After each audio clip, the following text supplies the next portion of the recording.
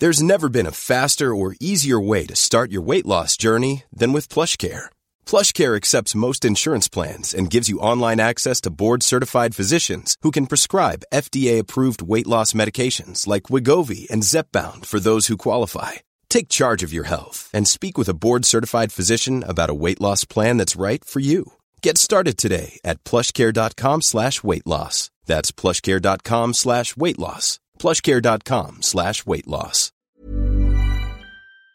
Hello and welcome to the Raptors Over Everything podcast. I'm your host, William Liu. We are still quarantined. The NBA season has no return date in sight. And so we've turned to a special guest, Iman, to talk about a very special person, Kyle Lowry. Hello. How you doing? Excited. How's quarantine for you? This is like the icebreaker for everybody. Like, what's your routine like?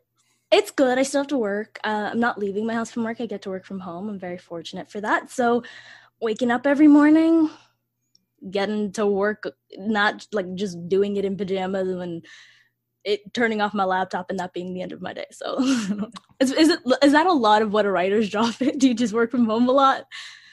I was going to say, this is not that much different for me. I mean, I'm not going to like Scotiabank anymore, but no. Yeah, I mean, I don't know. Working from home all the time is weird. Like I felt like throughout the weekend and stuff, it was like hard to differentiate that it was like a weekend versus like a work day. But ultimately speaking, we're pretty fortunate. At least we have to like be indoors and be safe and stuff. So Kyle Lowry. So basically my idea was that I wanted to talk about some of the Raptors in a lot of depth because I feel like we don't necessarily take the time to appreciate everyone as much during the course of the season because we're focused on like game to game and trends and trades and all this other stuff. I think like now that the season has stopped, really, first off, I miss these people. I miss this team so badly. And especially with Kyle, I think he has such an incredible story. So I think we could start here. You and I are both in agreement. Kyle Lowry, greatest Raptor of all time. Yes? Easily. Yeah. I mean, not that we need the numbers, but numbers as they stand currently, Kyle Lowry is second in Raptors all-time games played, first in assists, first in steals, third in points, first in win shares. And actually first in win shares by quite a bit, to be honest, because like I think second is Chris Bosh. Yeah. Not a very winning team he was on. It was, fair enough. Yeah, Chris Bosh might have more win shares than the Raptors had wins back then, to be honest. So yeah, he's the greatest player in Raptors history. But I think there's like a long story of how Kyle got to get here because like, unlike a lot of superstars or whatever, like Kyle was never thought of as that. You know, we can start at his arrival, right? So he gets to Toronto via trade, first round pick to the Houston Rockets along with Gary Forbes in 2012. First off, do you have any Gary Forbes memories? None at all. Yeah. Honestly, like I was looking through the notes and I was like, oh yeah, he was a part of that deal. Like, he's a part of one of the greatest trades in Raptors history. So. Yeah. But first off, big shouts to Colangelo for doing this because he did not have a lot of great trade. Yeah, he didn't have a lot of great moves. This is a really good one. I find that with a lot of Colangelo moves, it happened because something else failed, which is what happened here, of course. Mm-hmm. And I feel like a lot of the best Colangelo moves have been something else failing or him correcting a mistake that he made turned into something good in the end. So this is probably the best example of that. Yeah. And I mean, first off, the story here is nuts because they have said they were going to get Lowry anyway, but I mean, clearly they weren't because they already had Jose Calderon, and their plan A all along was to get Steve Nash, which at the time, like I love Steve Nash, like, you know, one of the biggest reasons why I became such a big basketball fan. I love the Suns. This man was like 38 years old, and the Raptors were going nowhere, and they tried to give him a 3-year, $36 million contract, which was bigger than any other offer on the table. And I've actually, you know, like obviously the Kawhi pursuit was big because they had to like really pull out all the stops.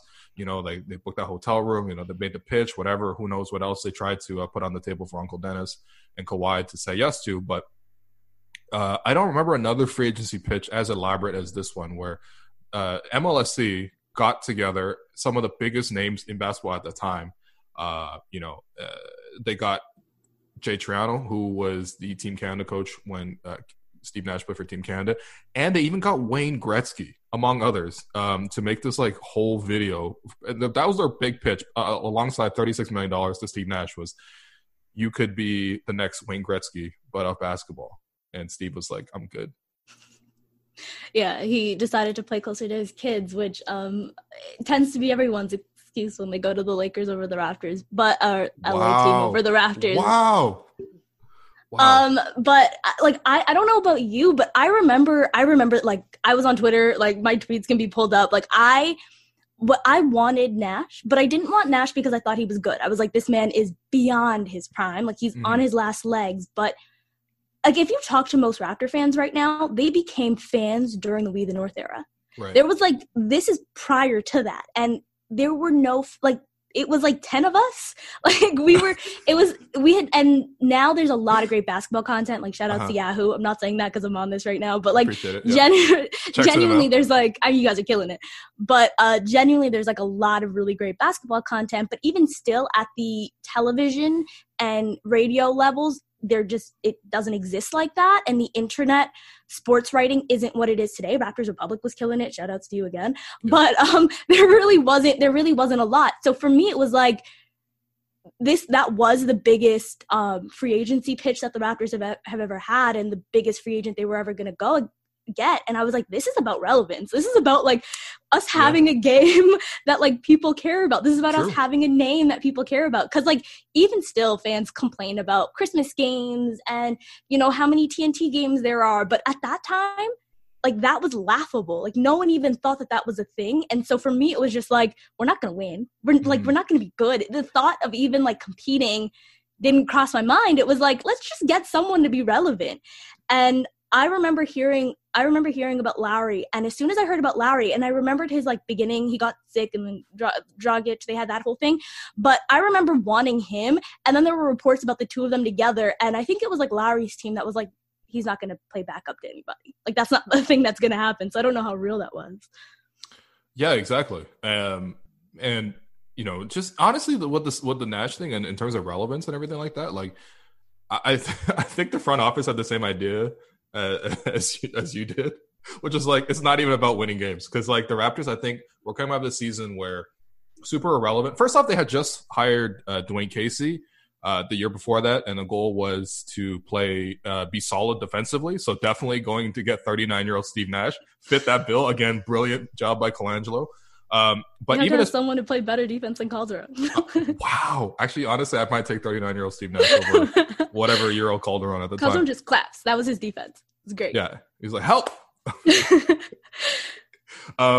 But yeah, I mean, as part of that pitch too, MLSE even went to Nash and said, like, why not retire here? This is a great retirement pad, which is just, it's kind of insulting. So anyway, Steve Nash moves on, and the Raptors are like, okay, fine. He's moved on. Let's go get Kyle Lowry. Now, one of the very, very interesting, like this is like, such a strange thing, but that pick that the Raptors gave up to get Kyle Lowry that was sent to Houston used that pick as part of a package to try to trade for James Harden. And that pick, I think, eventually became Steven Adams. But the interesting thing is that because the Raptors made this trade, they did not have a first-round pick in 2013, the year where, Giannis was in the draft. And Masai was reportedly, before that draft, scouring the trade market, trying to get any pick, because Giannis didn't go until middle of the draft. And so theoretically, there is a timeline where if you never traded Kyle Lowry and none of this ever happened, the Raptors might still hold that pick. It would have been even higher because they would have been worse without Lowry, and they might have got Giannis. This is way back when, but whatever. So they make this trade for Lowry. But at the time, like Kyle was not Kyle. It was not even close. Like the biggest thing, even before we talk about like talent or anything like that, it's just like, he had a terrible reputation. And a lot of that came from his time in Houston. Like, do you remember, just like, what were your first thoughts when Kyle Lowry came here? And what were some of your concerns? Because it was not like a slam dunk by any means.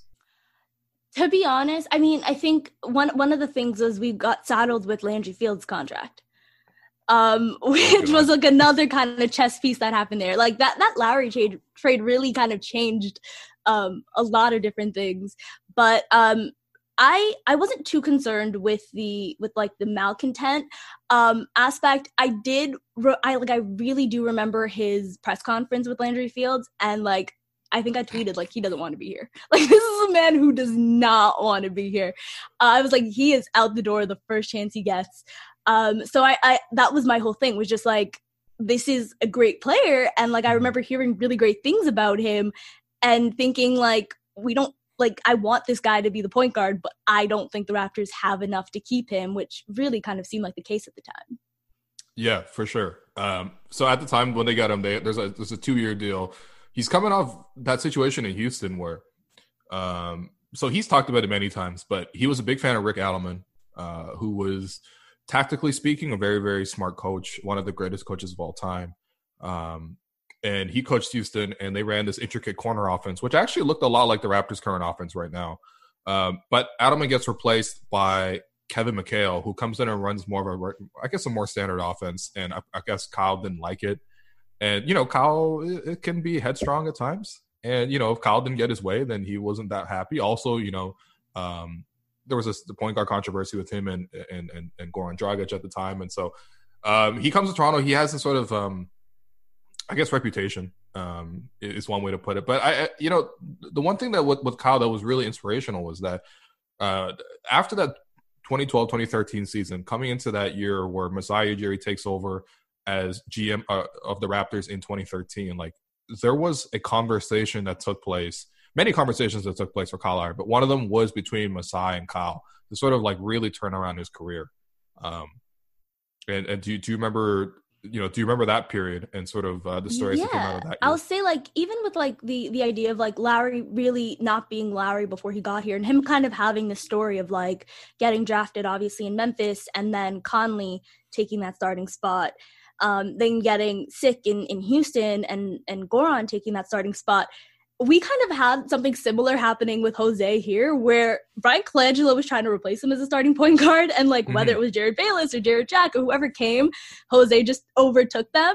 And in Kyle's first year, that's exactly what happened. Before his talk with Masai, Kyle got hurt against OKC. I genuinely, like, there's very few things. I don't remember what I had for dinner last night, but I remember that first Lowry season like it was yesterday. All right. I remember the games. I don't know why. He wore number 3. 4-19 start. I remember the game. Fourth game of the season, he gets hurt against OKC, and then Jose comes over, and Jose takes over, and the Raptors went on a 5-game winning streak shortly after, like in December when Amir did that hair thing. Remember that? But I remember being like, okay, well, this is kind of the story. I thought that was going to continue. And then, of course, Masai had that talk with him, and everything kind of changed. And Jose and Ed Davis were shipped out. But I really kind of just thought we were just going to see the same thing, where Jose's overtaking this new guy who comes in, and Lowry's watching someone else take over his starting spot. Yeah, I mean, first off, Dwayne Casey, I think he had a policy, and I'm pretty sure he kept to this policy where if you got hurt you came back, you don't lose your starting job because of that. That was like a real policy that I think the year, remember that random year of 2017 when the Raptors signed Jared Sullinger, and he played power forward, and he got hurt in training camp, like the one where KD made his debut with the Warriors, and Pascal blocked him. But yeah, I mean, Jared Sullinger got hurt, and then when he came back, he started too. So this is a policy Casey's had, was just like, you don't lose your starting spot when you're hurt. But it did not happen with Kyle. Nope. Jose was there. No, Jose was there. You got to start Jose Calderon. But yeah, I mean, Colangelo trades Jose and Ed Davis to Memphis for Rudy Gay. I mean, honestly, to me, the trade wasn't even that bad necessarily, because the Raptors finished that year 18-18 with Rudy Gay, which is not bad considering they started it so badly. But it was just kind of a desperation move by Colangelo, who was definitely he was about to get fired. He's about to get let go. His position is going to give it to Masai, but he just made this random trade. And for a second, it looked, you thought it was awful? You didn't like it? I thought it was awful. I have the receipts for anyone who's looking. I always thought it was awful, because my whole thing was, I mean, I've never been the biggest DeMar guy. Okay. And my whole thing was like, do we need another volume shooter? Like, do we? I was completely against the Rudy Gay trade, but I was like, okay, he's best friends with Lowry. Like, to me, the thinking of Rudy Gay was like, he's clutch, and he was super clutch when he was clutch. He was super clutch. He's clutch, and he's best friends with Kyle Lowry, so maybe that could turn into something. But of course, that didn't work out that way. Yeah, shout out Rudy Gay for those 2-game winners he hit. Like within like the first 5 games that he played. Yeah, it was my sister's. Nobody cares, but it was my sister's birthday. I was at a restaurant, and I was like, Rudy Gay's gonna hit a game winner. It was close. It was close in like the fourth. I think they were playing Denver, and I pulled my phone out, and that's exactly what happened. So yeah, no, Rudy had like one solid month as a Raptor, but whatever. So they go into the offseason. The front office change happens. At the time, it was a pretty big deal because like it seemed like MLSE, maybe especially looking back, this was definitely a turning point. But MLSE brings in Tim Leiweke, and Leiweke that year, that 2013 summer, he gets to actually make some moves. He gets Masai Ujiri, who's coming off an Executive of the Year in Denver, brings him here to Toronto. Masai says we are not going to be caught in the middle, which sounds very much like he's going to blow the team up. And so Masai, at least he gives the team that he had inherited. Oh, yeah. Well, seriously, tank for Wiggins was a real big deal at the time, and they almost did it. But I was calling for it. Me too, actually. Wiggins looked good at the time. What can we say, man? Yeah, I was like, and he's Canadian. Anytime you could take the second best player from Kansas, you got to do it. Oh, no. He played with Embiid.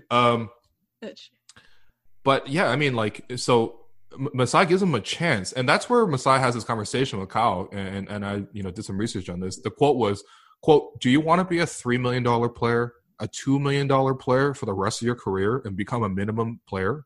Or do you not want to be a $10 million player or more? He asked. Talent says that you are the type of player or that type of player. But the attitude and the way you carry yourself says the other. You can be so much better. Masai said this to Kyle Lowry. Apparently, during the same meeting, he also handed Kyle Lowry a binder and said, this is going to be you walking up to GMs in the league, begging to be a scout. Like, Masai was really just like, yo, this is your future. Shape up. Like, literally shape up, all right? Like, just, take control of this team. No one will set you straight faster than an African dad. Yo, Masai was, like, legit. Like, he did everything other than throw the slipper at him. Yeah. Like, and that's exactly what happened. Like, Lowry is now, a $30 million a year player, so. Yeah.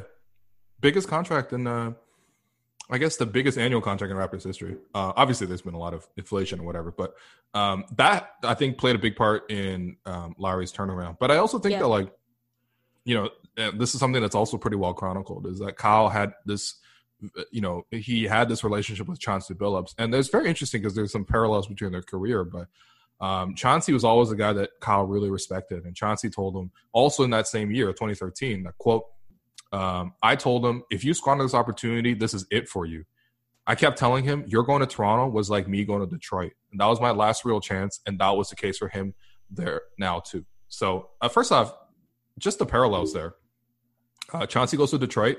Detroit is a perennial Eastern Conference powerhouse. They go to the playoffs. They go to the finals. They win the conference. Slightly better team, but, one championship, stuff like that. Kyle Lowry, kind of the same deal with the Raptors. It's really funny how their careers worked out. Yeah. Yeah. And the people say Chauncey's a Hall of Famer or he's going to be a Hall of Famer. Like, I think if the path, we could talk about Kyle's Hall of Fame candidacy later, but the path is kind of the same. I don't think my take is going to be a surprise on this at all. Oh, fair enough. So he has these two famous conversations and, that's big. But of course, there was also the Rudy Gay trade that happens late in December. First off, where were you when the Rudy Gay trade happened? Because I have a very distinct memory of this. Oh, you go first. I don't think I remember. Okay, so I remember I was in university still. I was like in a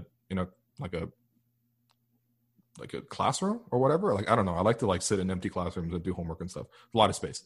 And I just remember seeing the tweet come across Twitter from I guess Woj was like, yeah, the Raptors have traded Rudy Gay. And I literally jumped up and jumped and ran out the classroom and literally was just yelling up and down the hallways. This was this was late at night. It was 9 p.m. or whatever. So no one was there. And I think it was also a weekend. But yeah, I was just thrilled because there was that game that I saw before that honestly like made Houston? me want. Yeah, the Houston game made me want to quit watching Raptors basketball. Like I've seen a lot of losses. I didn't care that they lost the game. He was clutch in that game. Can you remember that? Oh yeah, like it was 4 quarters of garbage, but the last 2 minutes in overtime, he was clutch. He shot 11 of 37, and then afterwards, he banned stat sheets from the locker room. He's like, no one can see that I've been shooting 11 of 37. Listen, he hit the shots that mattered. I rewatched Game 7 against the Sixers. I'm not saying they were similar games. But Kawhi kind of had an 11 of 37 level stat sheet. But he came clutch when it mattered. Okay. Came clutch when it mattered. We're comparing Kawhi to Rudy Gay. I'm kidding. Don't kill me. I love you, Kawhi. Yeah, and that was big because, like, okay, that trade happens. First off, the team is kind of, like, stunned. Like, you know, there's a great episode of Open Gym where you actually don't see Rudy because apparently Rudy's agent called him and was like, yo, you're getting traded, so don't go on that bus. But like Aaron Gray and Quincy Acey. Oh my god. Yeah, this is a dark time in Raptors history. We're talking about Rudy Gay and Quincy Acey. It's gonna get better, I promise. Yeah, we're gonna get Patrick Patterson and Grimes Vasquez. Well, they needed a bench. I know, I love him. I'm kidding. But yeah, like you know, they were stunned, and there was a great episode of Open Gym about this. Just seeing like the emotional toll it takes on players to get moved, but like. After that, Kyle Lowry and DeMar DeRozan apparently talked to each other in practice. And Lowry said to DeMar, it's on us. Either we're going to make it or the front office will break it. Either way, we're going to make this thing work or they're going to blow up even more. And so that was the mindset. That was the beginning. Wow, I didn't know that. There were 6 and 12.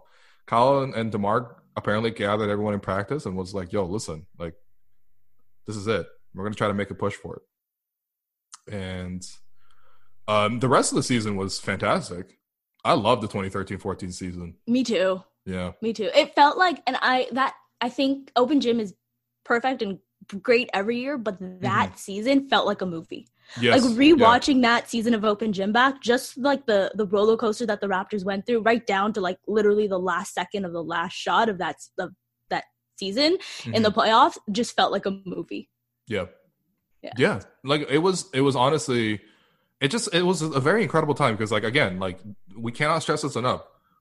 They were 6 and 12.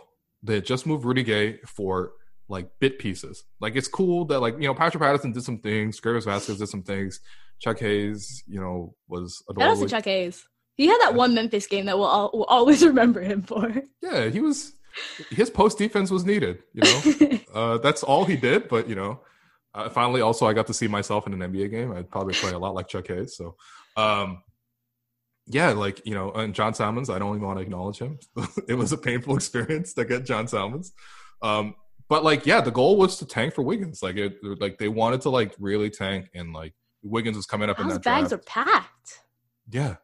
And that's the thing. Kyle literally said, like, he said that, like, look, listen, this was a done deal for him too. Like he was ready to move on. And it was just one of those situations where, look, you're just going to try to run out the string. And, like, during the stretch, like, part of the reason it was so fun was that they had every single win they had, and they had 48 wins that year. So they're a really good team.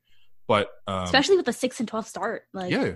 It's amazing. They finished the year. I think it was like a 54 win projection. Yeah, like 42 and whatever. Sorry. It's just, something good. Something better. Like, that was literally the best. That was the winningest season in franchise history up to that point. Yep. Yeah, for sure. Wild, yeah. But, you know, like, it just felt like every single win was like a surprise somehow. And especially early on, they had that win against OKC that was super big. I think Dallas. That was in overtime. Dallas as well. That was against Monte and Dirk Nowitzki, which is a pretty good team at the time. It was. Yeah, that was a fun team. And, like, you know, we talked about just how crazy everything would have been just with this team had they drafted Giannis. But, you know, had they, like, yes, they had the pick, but then would Brian Colangelo still have been the GM if Lowry was still here? Like, how different would that be? Would Brian Colangelo use it on Giannis? More than likely not. So, like, there's a lot of things at play. But, like, had that trade gone down and it was about to go down, what would this team be? That's like the wildest thing, because, like, as important as Masai is, Kyle Lowry's been that guy on the floor year in, year out, and the reason why the Raptors are as good as they've been. Yeah, and you know, the Knicks would have been good, which would have been just nasty. I was gonna say that was also the weird thing, because there's a lot of times where 2013 is not the only time Kyle Lowry's name has come up in trade possibilities, but of course that was the first time, and it was the most prominent time. The deal at the time, it has been confirmed that the deal was for Iman Shumpert, Metta World Peace, and a first-round pick from the Knicks. And the only reason Knicks turned this deal down, which first off, not a bad deal for the Knicks. Like, I know Iman Shumpert at the time was kind of an exciting prospect. You know, he was doing some things defensively. Was cool, hit some threes. Isn't it like a Knicks shine though at that point? Like I feel like we said the same thing about like Landry Fields when he came over, and like the same thing is said about like any Knicks young player. It was true, but I mean, I don't know. I mean, Iman was a rookie when the Linsanity stuff happened. I thought he was like a decent piece of that one, and then the year after that, like they were a winning team. 2013. So like it wasn't the worst idea. And the Knicks needed a point guard. Like the Knicks have needed a point guard forever. It wasn't necessarily clear at the time that Kyle Lowry was going to be this like future all-star, but they needed a point guard. Obviously Melo, he should have been the all-star. No, it should have been clear to everybody. Oh yeah, that too. So yeah, like Kyle was about to go to New York for this package, which I mean, like again, I guess, you know, you got the first round pick, you know, whatever. Maybe you try to get Wiggins. Maybe, I don't know, maybe they try to get Embiid or something. It would have been unlikely to get that high in the lottery. But can I just say, if Masai was our GM, he was not drafting Wiggins. He was just going to be like, I don't care, Canada, it's Embiid. Like, he was just going to draft, he was not going to draft Wiggins. You think he was going to draft Wiggins? I don't think so. I mean, I don't know, man. He would have just pissed off a whole country. And then we would have loved him. Yeah, well, seriously, actually. I mean, honestly, like, if Wiggins actually played in Toronto like he always plays in Toronto, then it actually could have been okay. That's true. Because he turns into Tracy McGrady every time he plays us. But, yeah, like, even with Embiid, I don't even know, to be honest. I kind of rather have this, like, last, like, 7 years of Kyle. Oh, easily. Any number of years with Embiid. And I like Embiid a lot. It's Kyle Lowry. Easily. Yeah. Not trading this for anything. Like, no. Yeah. So that year, so Kyle Lowry and DeMar DeRozan take over. DeMar takes, I think, a big step that year in terms of his progression as a scorer. Like, you could really rely on him to get 20 points a game. He wasn't necessarily efficient, but, like, it was still a big jump for him to sort of scale up his volume and sort of create his more offense. And you could tell he was improving as well. And Kyle, though, like, Kyle went from a guy who was a fringe starter, like maybe like a, you know, like 13 points, 4 rebounds, 6 assists, like just an average stat line, to a guy who, like, was legitimately, in terms of, if you look at the plus minus, if you look at just the raw numbers, like, he really took a leap that year to be an all-star contention. And this is one of those things where I remember at the time, you know, Kyle basically only has like 2 months where he's been really great for the team and he's playing on an all-star level. And you know, all-star voting came up and the Raptors are one of the top 4 teams in the East at the time. So someone on the Raptors had to go. And they ultimately picked DeMar, and I was pretty happy about it. But I honestly think that, like, Kyle, even that year, deserved it more than DeMar. And it was really disappointing when, like, Joe Johnson made it. Like, remember 7-time All-Star Joe Johnson? Oh, I'm still upset. I'm mad at DeMar. I'm mad at Joe Johnson. That was Lowry's All-Star. It was Lowry. I think it was Lowry's All-Star, but you know what? It's okay. I'm happy DeMar made it because he's at West now. That's over for him. I'm glad he got that one. Okay. All right. Well, very big. That's not shade. That. Like, that's just, he's out West now. And, like, yeah, Joe Johnson's a 7-time All-Star, but, like, Lowry will be next year, too. Yeah. Oh, wow. There you go. Calling it. Yeah. I mean, honestly, he's played so well. Like, it's actually kind of nuts that he's still so good. So, yeah, the Raptors go to the playoffs that year, 2014. I mean, first off, what were your thoughts going into the Brooklyn series? Because I said Raptors in 7, but anytime I say Raptors in 7, I really do mean I think the other team's going to win. Yeah. Yeah, I generally, if someone says 7 and they're a fan of the team, yeah, they're not being honest. I think I might have been like a Raptors in 6. Oh, okay, wow. I think I might have been a Raptors in 6. I think I overlooked the idea of experience. Yeah, like the Raptors went into it with like no guy, like I think Amir Johnson had the most experience in playoffs, and he was coming off of the bench for Detroit. Like, was there someone? Yeah. He was basically like Dewan Hernandez is now for the Raptors. Like, if the Raptors went to the playoffs, I mean, they would have went to the playoffs. Like, that's the level of experience. Amir had a great game 7. Was it game 7? He had a great, yeah. But To me, I think I just overlooked the idea of like, this is a young team and they're just going to get knocked down in their first year. Yeah. I just thought the Raptors, it was a toss-up. Like, I knew it was a toss-up, but I was being confident going into it. And I really just thought that the Raptors would win it. But, that's just not how Raptors playoffs go. Yeah. I mean, and they look good for some games. Like, they had blowouts. They blew them out in a game. And they looked like they were going to blow them out in another game. And that didn't happen. They won on the road as well. Like, here's the thing. Like, okay, first off, that Nets team, like, they were super old. They had KG. They had Paul Pierce, Sean Livingston, randomly, Andre Blatch, Brooke Lopez. What a strange number of players. And everyone knows I'm, like, a big, like, a Paul Pierce fan. Yeah, I can't believe you're willing to admit this, honestly. But yeah, that's always something I've held against you. I've always been like a very big Paul Pierce fan. And so when the Raptors were not doing anything in the playoffs, naturally the Celtics were the team that I cared about winning. So like KG, and I know everyone's like, wouldn't you have been the biggest KG fan? But like, I don't pay attention to the Western Conference. I don't care about them. So like, it wasn't like when he was a Timberwolf, I wasn't like, oh, KG. But when he became a Celtic, because I cared about Paul Pierce, I cared about the Celtics core. So when they moved over, including like Jason Terry, when they moved over to Brooklyn, I legitimately like that team, and I thought that they would be good too. So it wasn't like I was discounting them. I just genuinely thought the Raptors were better. But right, I mean, the Raptors were the younger team. They came in hotter as well. But the thing is that the Nets, like, they had to really scrap to get into the playoffs, and then like they made this very subtle move late in the season where they started going small. And the idea of going small at the time was like, okay, so Brooke Lopez will play center, and then like Paul Pierce will play power forward. And it was like, this is this amazing thing. They had Sean Livingston, who actually has, played a part in a lot of small ball lines. That's how they were going to beat the Heat. Yeah, that was supposed to be what happened. And honestly, they didn't even come close. I remember Paul Pierce saying, I'm the LeBron stopper or whatever, and it just never worked out for him. But yeah, doesn't get that $100 from DeMar. Oh, wow. Who gets $100 from DeMar? I mean, like, we still haven't really seen Lonzo Ball, Kyle Kuzma. Who were the other Laker guys that blocked him from the playoffs last year? Wow. All right. He was hurt. I apologize, Lonzo. Yeah. Wow. I'm happy for Lonzo. He's actually doing okay. He fixed his jumper finally, so that's nice. Did he? His percentages look good this year. That's okay. Am I confident? Am I going to let him take a shot for me on my life on the line? Probably not.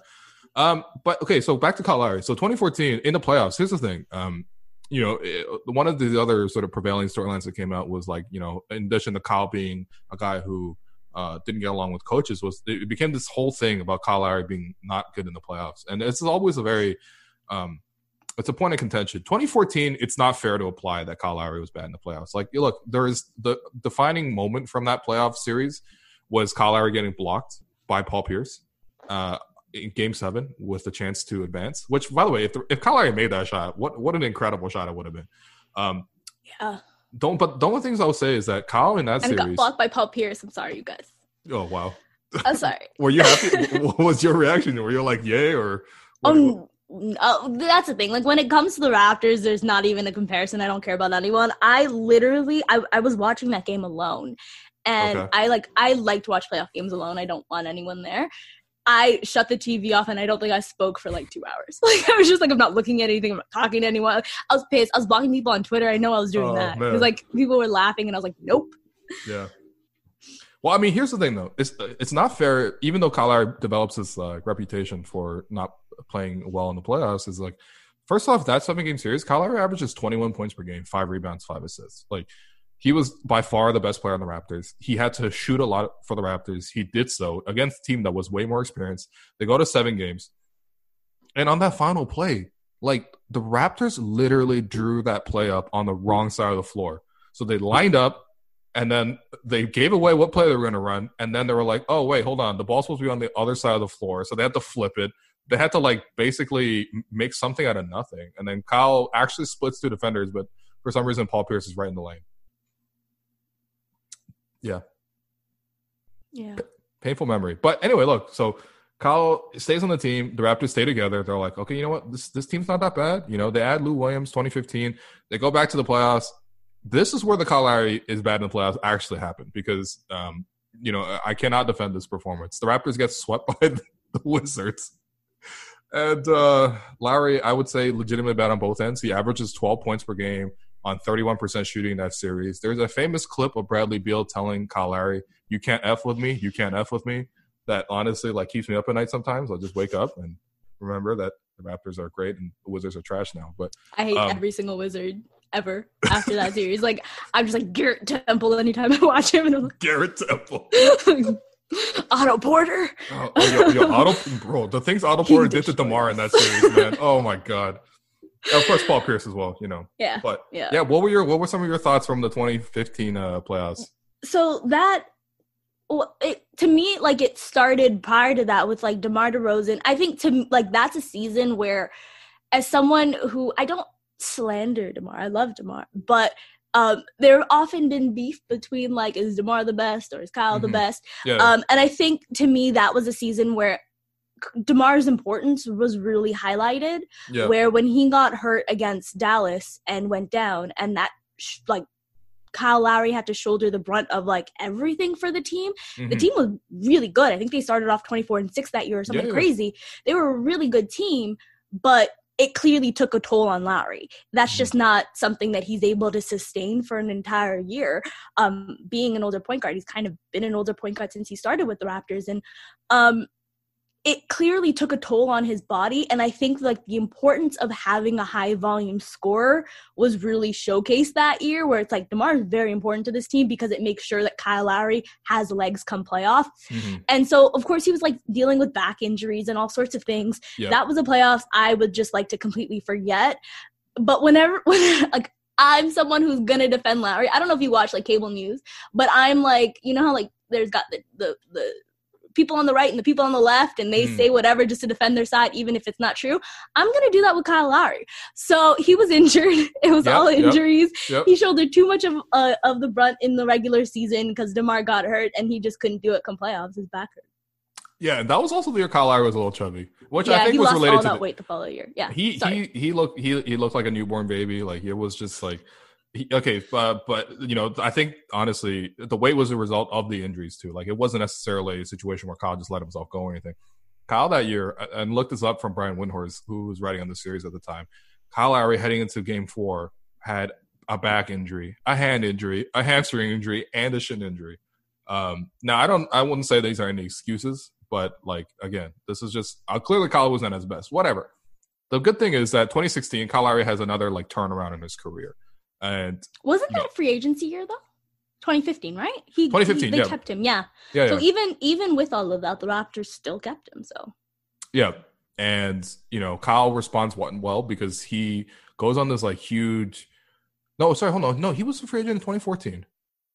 Was it 2014? Yeah. So he had already re-signed. He was already on that 4-year, $48 million deal. But true. That summer though, Kyle Lowry, obviously, you know, smarting from the playoffs, he comes back completely revamped. 2015, the summer. I mean, first off, the Raptors made some big moves. They let Lou Williams go because he was legitimately awful in the playoffs. Played no defense, and they got in Corey Joseph to play backup point guard instead. They signed DeMarre Carroll, which I actually was thrilled about. I don't know why. Maybe it was because you know, I was tired of Terrence Ross playing small forward. I was already out on Terrence at that point. And yeah, I mean, the biggest thing for 2016 though, it was really Kyle Lowry like just revamped his whole body. Oh, and Bismack, yeah. Yeah, it was Masai being like, okay, we had Gravis, we had Lou, but this offensive thing is not going to work for us. We need guys who play deep. That was like really the change for the Raptors being a defensive team, really. Right. They went after Corey Joseph, DeMarre Carroll, and Bismack Biyombo, all three guys known for defense. Yeah. And also underrated, Masai Ujiri also traded Gravis Vasquez to the Bucks that year to get the picks that became OG Anunoby and Norman Powell. Hey, listen, this is just a great memory, man. I'm sure the Bucks fans are thrilled about that decision. Because Gravis Vasquez played like 20 games for the Bucks, and I mean, he was dealing with an ankle injury that kind of ended his career. Or I mean, didn't end his career, but he just like didn't come back into the league after that. So it ended his career. Yeah.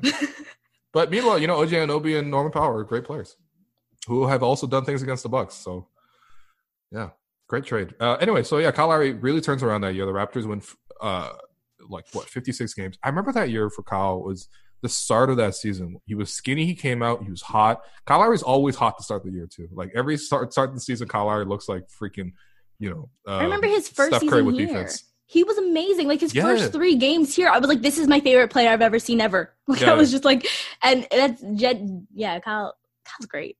Kyle was great, yeah. And honestly, at the start of the year, losing the weight over that, it looked like a huge turnaround. It was a huge turnaround. I remember one of the biggest games that year was the Warriors. Remember they got up to that 24-0 start. Yeah. One of the times they came closest to losing was to the Raptors. Twice actually to the Raptors, close to losing. But Kyle Lowry versus Steph Curry, an all-time battle. Now, the Raptors end up losing that game because Steph is so good, and the Raptors were starting Louis Scola and DeMar Carroll. But Kyle had like 41. We really did start Louis. Oh, my God, for like a whole year. We were doing this in the Eastern Conference Finals. Yeah.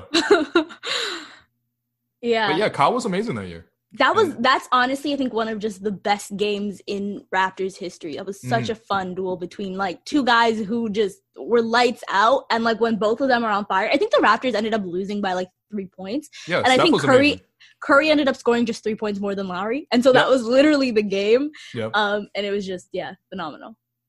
Yeah, but I mean, it kind of showed to me like Kyle could really get to this like superstar level, right? And that game, and also the game where the Raptors play against the Cavs at home in Toronto, and Kyle Lowry hits his step back over Matthew Dellavedova to beat the Cavs. Like, and I think he had like 40 plus in that one as well. Those are the 2 games, and that season in particular was like, all right, Kyle is here. He's legit. He lost all this weight. Raptors are ready. They're, I think, the 2nd seed in the Eastern Conference that year. And, they go into the playoffs, and you're like, look, this is going to be great. They're playing a team with... See, I hate those games because it made me believe. It really did, but I was just like, no, they're going to do it. Like, they're good. Yeah, I mean, look, listen, I was not fearing the Pacers. I didn't care. I was like, this team is very average. Paul George had recovered from his leg injury and stuff like that. But, it just... I just thought the Raptors would definitively have that one. And, like, they struggle. Like, it was a real struggle to get through 7 games. Real struggle. Paul George was a superstar in that series. Like, he was just... Yeah. Like, it was like... We've seen superstars, and that was that. Like, he was just... There was nothing the Raptors could do. It was, like, not even hyperbole. It was a LeBron-level performance by Paul George. He was, like, just so good. And the Raptors, again, they just... Time and time again, they didn't have this like small forward who could defend, and then they got Kawhi and OG. But anyway, so that's at the time when these guys didn't factor in, and so the Raptors really struggle. They finally get through Game 7, and this is the series where it really starts to come out that Kyle Lowry is not a playoff performer. That narrative is pushed really heavily. In that, I mean, honestly, like it was kind of true. Like he shot 31% against Indiana as well. And this is where you saw Kyle's name start to come up in all these lists of like, hey, here are the all-time worst field goal percentages by players in NBA history. And like literally the number 1 was like Lou Williams, and the like number 2 was DeMar, and number 3 was Kyle. And it was like, what are we doing with this team? And it continues even into that Miami series where, Kyle Lowry hits this like ridiculous buzzer beater to force overtime in Game 1, but they end up losing that game. And I think like after the game, that's the game where Kyle Lowry was like alone in the arena. Right? Yeah, shooting like just shots at like 2 a.m. on the Raptors court. And some media members came out because they wrote their stories. They came out, they're like, hey, what's that noise? And then like they heard Kyle Lowry bricking more shots. Yeah. If you watch that video, Kyle Lowry misses like a fair number of his shots too, which is super sad. He had an injury then too. Was it the elbow? He had bursitis. Yeah, where his elbow was constantly getting drained. I was like, dude, what do you want from him? His elbow's getting drained. Of course, he wasn't making free throw. Like, to me, it was just like everyone was talking about Kyle Lowry being a playoff choker. But when I think he banged his elbow against Orlando. Mm-hmm.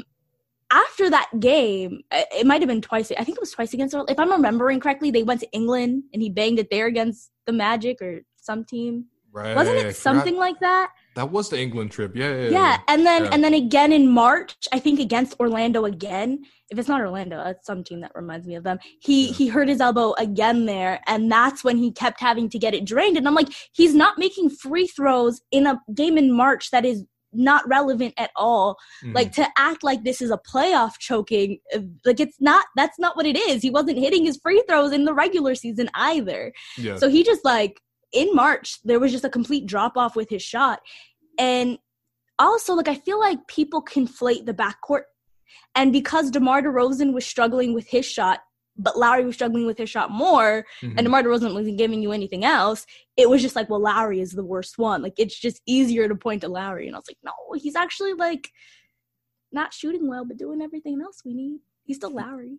That's true. But here's the thing, though. Like, there's a big turnaround for him, though, because, like, okay, first off, the injury was true. Like, it's not even like, oh, he has this, like, muscle tear. You can't really see it or whatever. There's pictures of Kyle Lowry with a freaking garlic bulb on his arm, man. Like, it was massive. He was getting it drained. Yeah. Like, yeah. I think there's still kind of like a scar in his elbow. You can kind of still see it sometimes. Shit, yeah. At the exact point. I don't know. Maybe he had another surgery, but I think that's honestly, related to that. But anyway, Kyle actually, despite all the injuries and stuff, I think he has a big turnaround in that Miami series, because if you look back at it, first off, Kyle Lowry Game 7 against Miami. Game 6 too. In Toronto. And Game 6 as well. You're right. Yeah. Game 6 and Game 7. But he was legitimately phenomenal those two games. Game 7 in particular, 35 points to just put like just the dagger in that old-ass Miami Heat team that had no business even going 7 games with Dwayne Wade and Hassan Whiteside. The first Game 7 that the Raptors played, that wasn't a heartbreak. That wasn't like your heart wasn't racing throughout That's all true. of it, because the Raptors had just a comfortable lead, because it was clear that Lowry was the best player on the court. Yeah.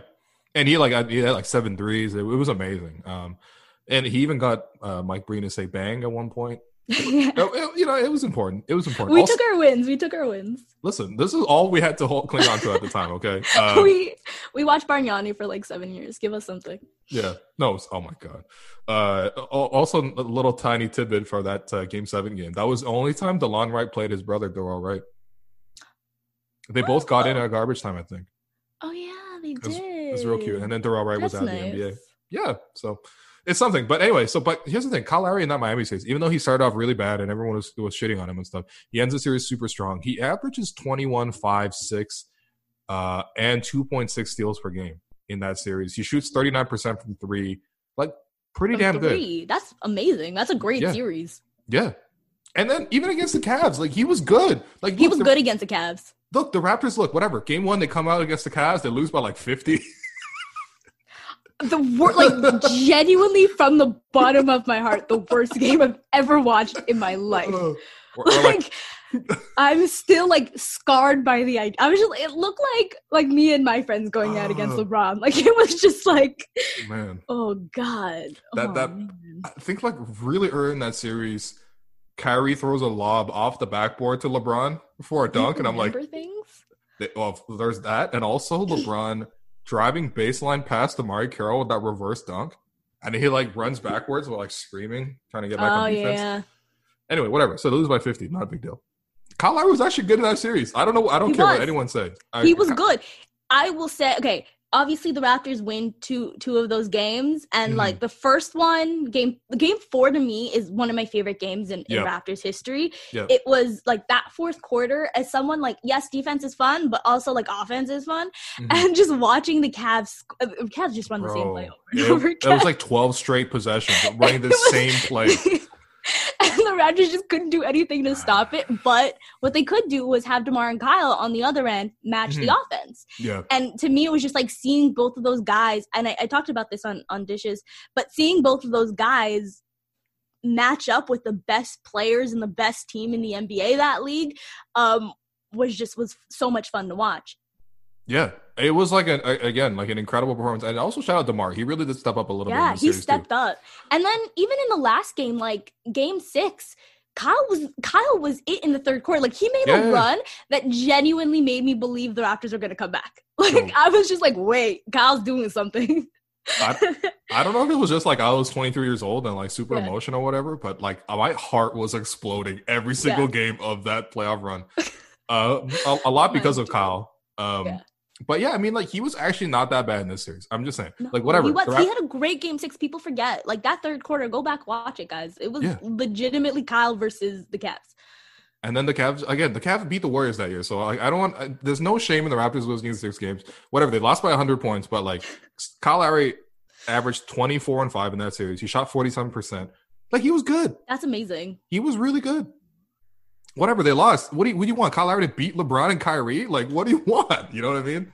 So, that didn't really work out. And then, after that, honestly, like it's kind of weird to even really think about Kyle as a guy who was like a bad playoff performer because it just never happened again. Like 2017, he was legitimately good.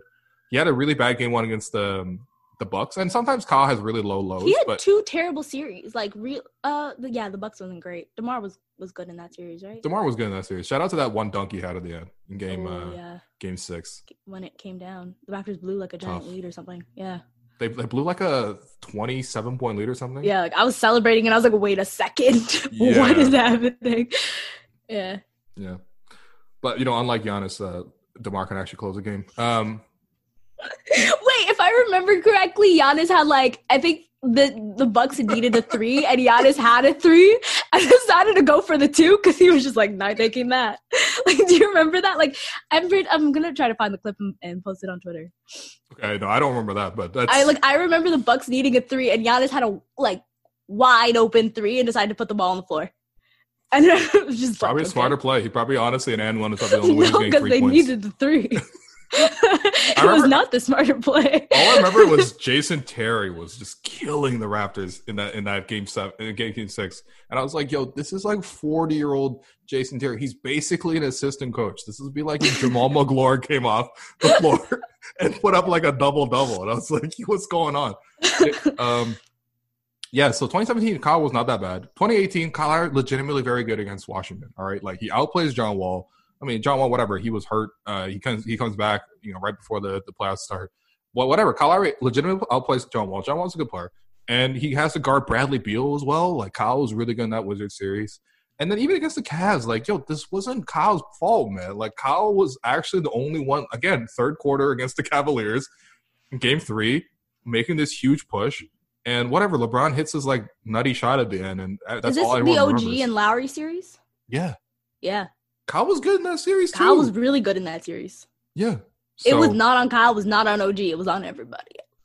I mean, his name starts with a J, but we're not going to say it. Wow. Tippin. Yeah, what were your thoughts watching Game 1? I get very nervous about Raptor games. I just get incredibly nervous. And it felt like a stutter. Just you want to get something out, but it just won't. That's how the tip-ins felt. We're just why can't it just go down? What is happening? Yo, and JV's money.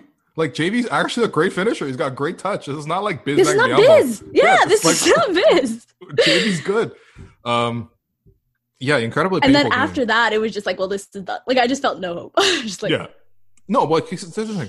The context matters here because everyone thinks back. It's LeBron versus the Raptors. Of course they lost. But the Cavs needed 7 games to get past Bojan Bogdanovic's Pacers. Why did it doesn't belong to Depot? No, Bojan was amazing that series. Depot had some moments. All Depot had some moments. But I remember people watching that game and people were like, I don't care. The Raptors are the number 1 seed. We're really good. We're going to beat this Cavs team. I don't care if it's Indiana or LeBron. It doesn't matter to me. We'll beat anybody. And I'm like, no. I'm praying it's Indiana. Please, Indiana, come through. LeBron comes through, and then that series. But honestly, Kyle was not that bad in that series. No, he was good. It was just unfortunately DeMar gets just basically played out of relevance in that playoff context. There was so much 3-point shooting happening. He couldn't really get enough scoring. I mean, and then he gets benched in Game 3. They make the comeback, they fall short, and then Game 4 he gets ejected for hitting Jordan Clarkson. So literally the last 2 games he's played as a Raptor has just had him kicked out before the game ended. Yeah, that's super sad to me, to be honest, because DeMar deserved a better exit than that. But again, I don't put this on Kyle. I really don't. Not good. They were I've been seeing tweets. I don't know if you've seen it, but if the Cavs, there was someone who said if the Cavs were still there last year when the Raptors were going, the Raptors would have lost to them again. I was like, the Cavs needed 7 games. No. 7 games to beat anyone who was not the Raptors that year. Wow. Okay, that's a wild assertion. Yeah. People are crazy. So this is 2018. Kyle Lowry's, whatever. I think at this point, the reputation for Kyle is just what it is. People are look, he's been a positive factor in the playoffs, but people. There's also just a lot of people that shit on him. Yeah, that's just what it is. And so, really, 2019 was like the big turning point because even though I thought in terms of just his performance, Kyle, his numbers aren't as high. He only averaged 15 points per game last year in the playoffs. Obviously, comes out with that 0 against Orlando, which still seems hilarious. Plus 11. He was a plus 11, a team high plus 11. You always got to go to plus minus to defend the loss to the Wizards. You got to find what you got to find the angles. And that's why we have you on, because not a lot of people will bring up he was plus 11. He had 7 screen assists. No, I'm kidding. Wow. He had half a Gobert double. Get well, Gobert. I think he's actually okay now, so we can go back to making fun of Rudy. But yeah, Kyle Lowry, you only average 15 points per game, but this is the thing. He's the third option, and he has to really settle into this role. And honestly, like it's funny now that like the reputation is really flipped, because I think really it boils down to one thing. I mean, obviously they win the championship, but it really boils down to Game 6, right? We can skip all the other moments. And Kyle had a lot of great moments throughout the playoffs, but it boiled down to Game 6 on the road against Golden State. Kyle Lowry comes out, scores 11 straight points. And the Raptors take that energy, they propel it throughout the entire game. And, it wasn't Kyle necessarily making a lot of plays in the fourth quarter. It was a lot more Fred VanVleet. And, of course, Pascal makes a layup at the end there, and Kawhi wins that, well, I guess he doesn't really win the loose ball, but, I mean, Draymond, he ties up Draymond. Draymond calls, commits a tech, whatever. But, I think Kyle Lowry, 26 points, 7 rebounds, 11 assists. 12 assists. Don't want to short Kyle. Yeah. I was listening to the Bill Simmons podcast because someone told me to, and he talked about that being like, and say what you want about his podcast, he like kind of dictates what he says, kind of dictates a lot of, or at least what he's saying, that a lot of other people are saying. It dictates a lot of like the NBA talk, the discourse that happens. And he talked about that game changing his entire legacy, like changing Lowry's legacy, and that being the defining moment. And we can talk about the Wizards series kind of being the talk, despite everything that Lowry's done in the playoffs. He wasn't able to shake the Wizards series. Well, that Game 6 did it. Like, that is the final, like, having the ring is that Trump moment. It is the thing that beats out everything else. It's the game that erases all the talk about his playoff failures prior to that. Yeah. And I'm so happy you got to have that moment, because right before that, the last gasp of Kyle Lowry as a bad playoff performer was Kyle Lowry at the end of Game 5. The Raptors run a play. They're down. I think they're down 1. I forget what the final score was, but they're down in Game 5. They have the final possession. They run the play. Kawhi. The play was supposed to be obviously Kawhi take the shot if you see a shot, but Kyle Lowry was supposed to be spotted up in the corner with Marc Gasol screening Draymond as a pin down to get Kyle open. And Kawhi swings the ball over, and somehow Draymond gets a fingertip on the ball to block it. And Draymond avoids Mark's screen, which is not easy. Mark sets pretty big screens. But just imagine, like, first off, if Kyle Lowry hit that Game 5 game winner, like, if we're talking about like a end the series type of dagger. I don't think, I mean, like, basically other than MJ, like, how many other the greatest shot in NBA history at that point? Like, it'd be amazing. It like outside of the MJ winner, like what is there? The shot, literally, it's called the shot. Yeah, it would have been amazing. Mm-hmm. It would have, but I think game 6 needed to happen, and he like dispelled everything that happened prior to that. But yeah, he had the chance, and very similar to like we talked about like the first playoff game that the first playoff series the Raptors had, and Paul Pierce blocking his shot, and then we have Game 5, and you have Draymond Green blocking his shot. Yeah, but luckily it didn't end that way. Yeah, shout out Kyle, man. So at this point, Kyle Lowry gets the playoff choker label off of him, and so at this point, like Kyle can just kind of mellow out. Everyone's kind of where they're at. Like, if you still hate on Kyle Lowry, then people still do it. They're like, oh man, he's taking charges in an All-Star game. It's like, whatever. At this point, we can all realize that that's ridiculous. Like, he's an NBA champion, and I'm very happy that you can get to this clarity. But in looking back at Kyle Lowry's career, though, he's had a lot of like prominent relationships in which he sort of not necessarily defined his career, but it's just important players that have come into his life. I think the number one thing that I've always found very interesting is that connection between Masai and Kyle, because I don't necessarily think it's necessarily all love, because a lot of it honestly was Masai as a GM basically saying to Kyle, like, yo, first off, we already talked about this earlier, but him telling Kyle to shape up, telling him, do you want to be a $3 million player, a $2 million player, a minimum player, or like a double-digit million player? Like, what? It's your choice. That was a great speech. But honestly, like, you know, Masai was willing to trade Kyle in 2013. That was the Knicks saying no. That was not Masai saying no. And you know, it's just kind of an awkward situation because, you know, 2019 after the DeMar trade, that got really awkward for Masai and Kyle too, because, you know, if you remember the reports at the time, Larry was dodging calls and, you know, texts from team, you know, officials, including Masai as well. And there was that interview that, remember, the ESPN came to Toronto for an all-access game, Raptors Bucks, December 5th, and they sat down with Kyle. Rachel Nichols, you know, she's very good at these interviews where she gets players to say, you know, sassy things. But Kyle, you know, said like, "Yo, Masai is he's the president. I'm the player. That's the relationship." And it got real awkward, you know? Hasn't he said something similar about Casey? Like, he's the coach, I'm the player. Like, that's very much like Kyle talk for I don't like him. Yeah, Kyle's quote on Dwayne Casey was, if he's the coach, then I'm a player. Okay. Yikes. I don't know what that means, Kyle.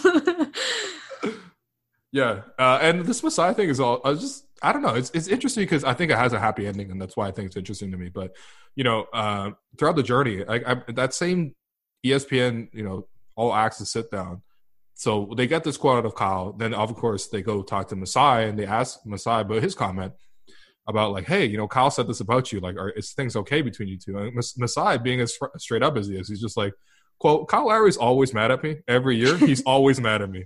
It's been like that with Kyle since I came here. I don't know how Kyle is. I love him to death. He plays basketball the right way. He gives it his all. I'm used to it.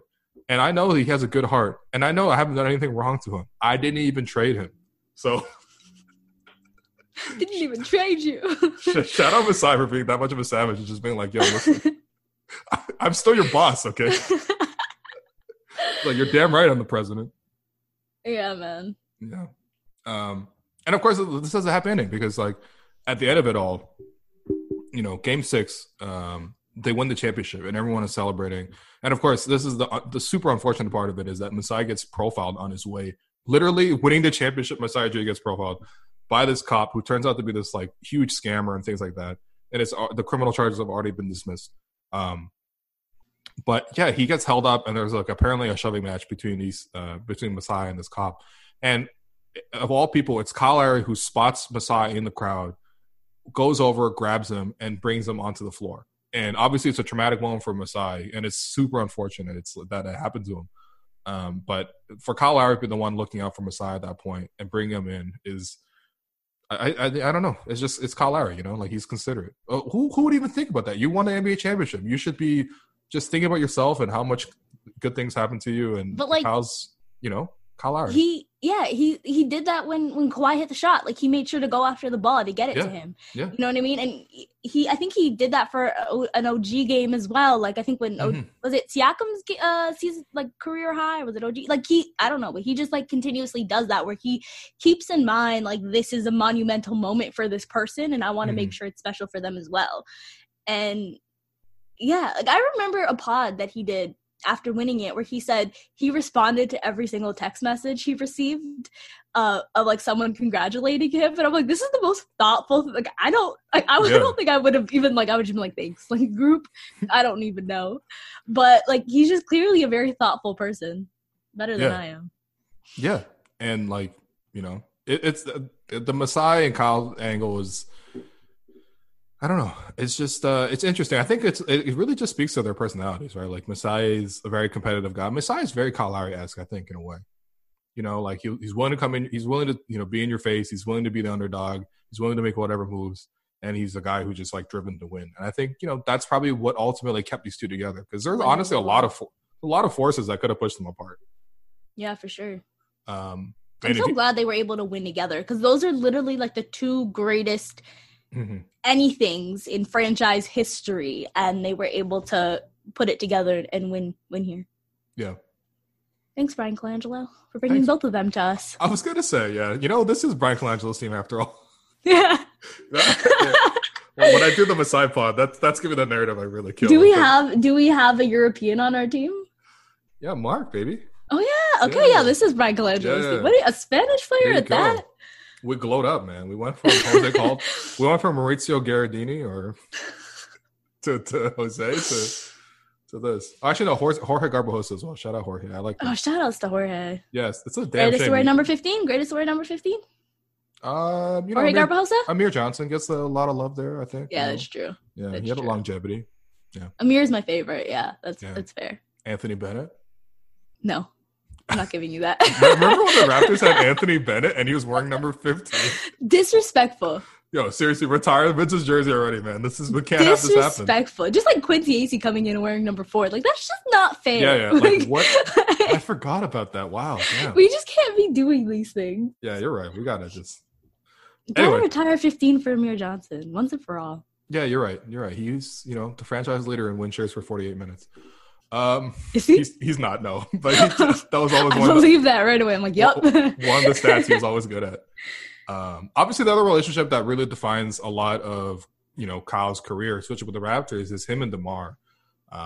I think this story has also been told a couple of times, but at first, when they became teammates, like it's not like they were friends from the start. Like apparently, they barely even spoke that first season together.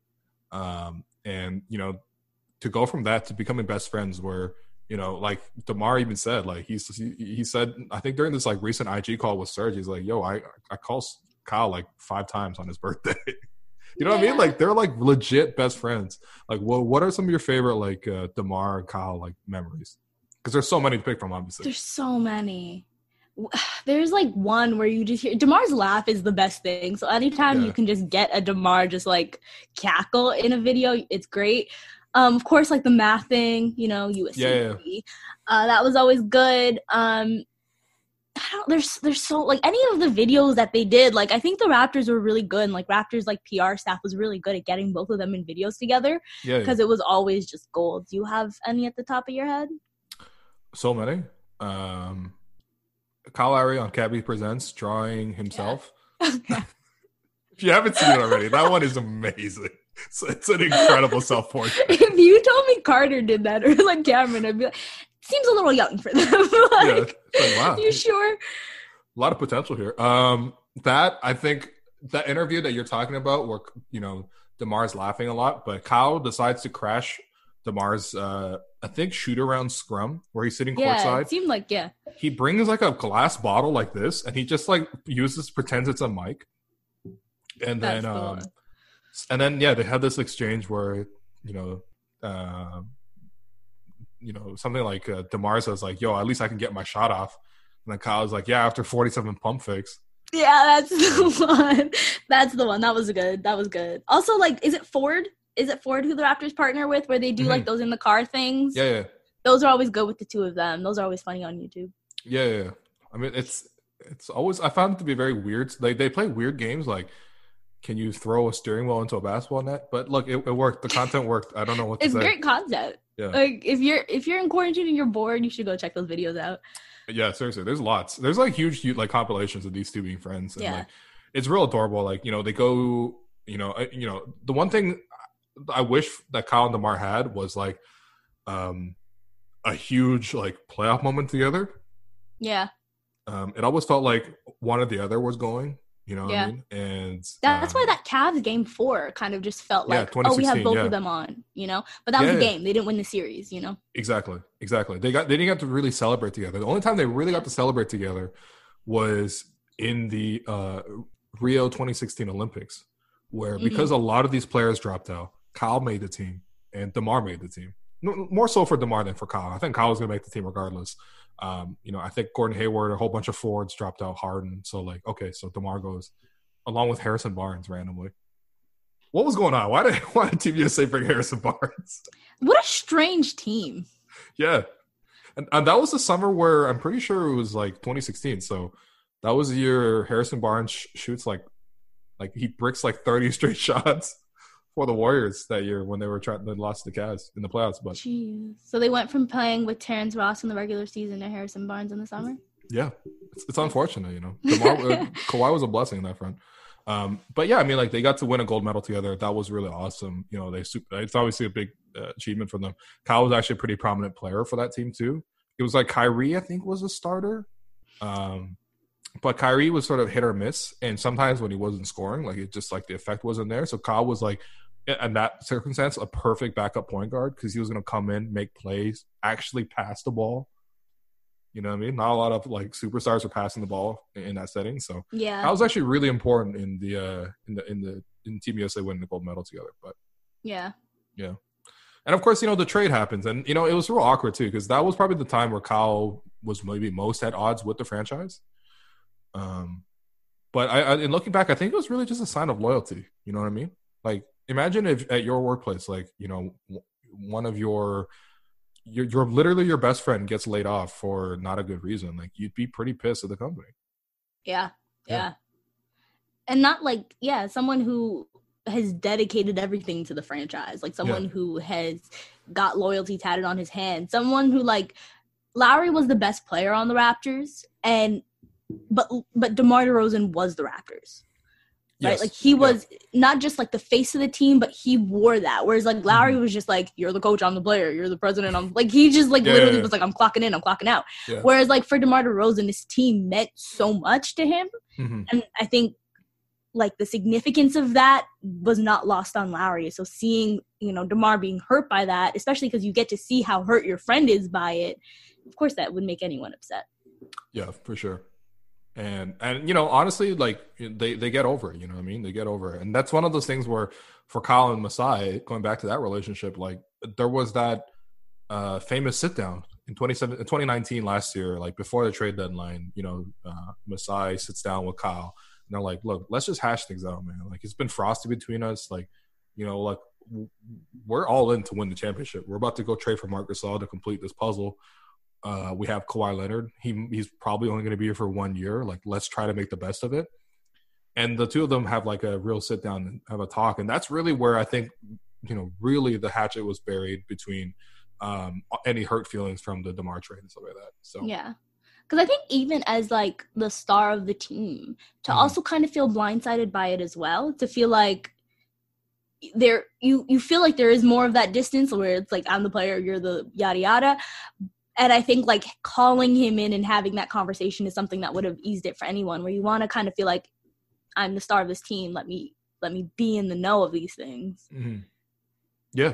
And also, like, there was, whatever. It's hard going back to that DeMar trade, but like, yeah, me too. I wish like we couldn't, like, I wish we didn't have to trade him, but unfortunately, yeah. And everything worked out. Everyone's okay with it now. Like, apparently, and this just speaks to how good of a person DeMar is. Like, apparently last year, DeMar walked into the locker room and gave Masai a big hug from behind. Oh my God, I'm gonna cry. And it's just one of those, like, like, is there, it's whatever, it happened. And but he was just on Siakam's live yesterday. Yeah. And shout out, DeMar was like, he said Kyle Lowry's the greatest, Raptor of all time, period. He said he picked Pascal for most improved player. Like he keeps in touch with all the guys. So just a great dude. DeMar. Yeah. We had DeMar, so Kawhi could hit the shot. Love a championship more, I'm not gonna lie. Yeah, well, it is what it is,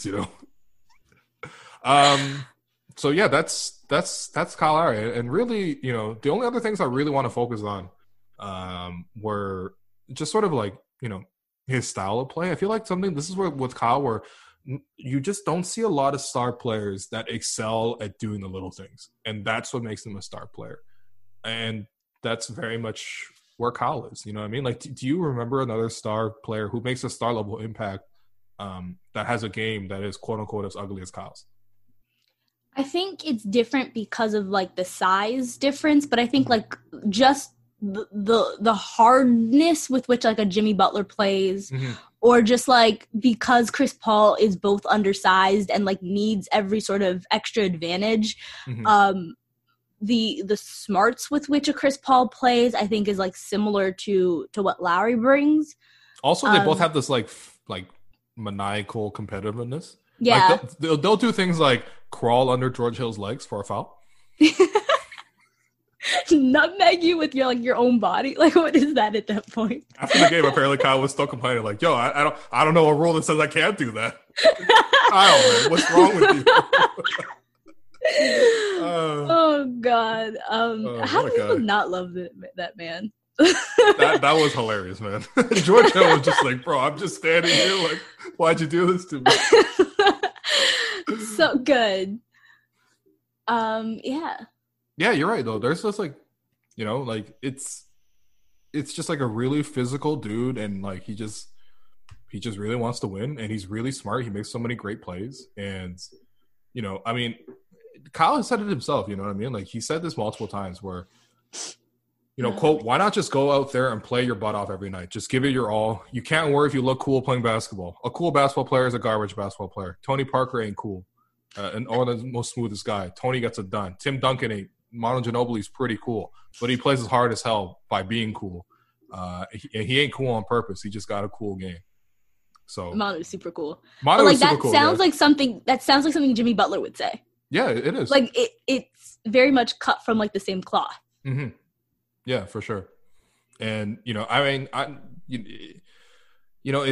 Kyle Lowry doesn't end up getting into the Hall of Fame, and this is something where we can talk about as well, but it's probably just going to be that his game doesn't look that good, because he took these numbers and you take his resume, which has an All-NBA team on it, has a gold medal. Should have multiple All-NBA teams on it. Honestly, I think he should win third team All-NBA this year. He's been that good. Yeah, I think so too. So like multiple, like, I mean, hopefully multiple, but we'll see. I'd say it's 50-50 this year. That player X would be a Hall of Famer, but I think it's just honestly because Kyle Lowry's game is like taking charges and taking transition pull-up threes and like getting his shoulder past the guy and drawing a foul on his way to the rim and like making hit-ahead passes. Like people are like, all right, this is not an all-star. We're describing a good Marcus Smart game. You know what I mean? Like, but look, Kyle Lowry's impacted winning. That's my Hall of Fame case. Is Kyle Lowry's impacted winning at the highest level. Like I think the way that I see it is the Raptors have been the winningest team in the Eastern Conference in the last 7 years. Mm-hmm. And to not think that if you had taken any team in the West or any other team in the East, if it wasn't the Raptors, you would say, oh, they've been the best team in the last 7 years or had the best record in the last 7 years. Their best player is without a doubt a superstar, or like without a doubt an All-NBA, Hall of Fame level player. If he was able to sustain that for that long, win a championship, win a gold medal, make 6, possibly more, I'm hoping, for All-Stars, that to me is a Hall of Fame career. And it feels like the Raptors are not going to get that because although, hate for the playoffs and went to Lowry, and blame for the playoffs, I should say, went to Lowry, success for the team did not go to him for whatever reason in the regular season. Yeah. And that's super awkward. I don't know why that is. I don't know why there's an agenda. Because his game, it really is a style of game. Like DeMar DeRozan, I know that like analytics, Twitter, the idea of a DeMar DeRozan type of game is not what people like, and it might not be aesthetically pleasing in that way. But DeMar DeRozan is aesthetically pleasing to watch when he's on. The amount, like the shots that he hits, the level of difficulty, and just being a high volume scorer and seeing this is the 20 points per game guy versus this is the 16 points per game guy. Well, then who's the best player is how I think most people look at it. And unfortunately, that's not been the case with the Raptors. Yeah, that's true. But Kyle Lowry should be in the Hall of Fame.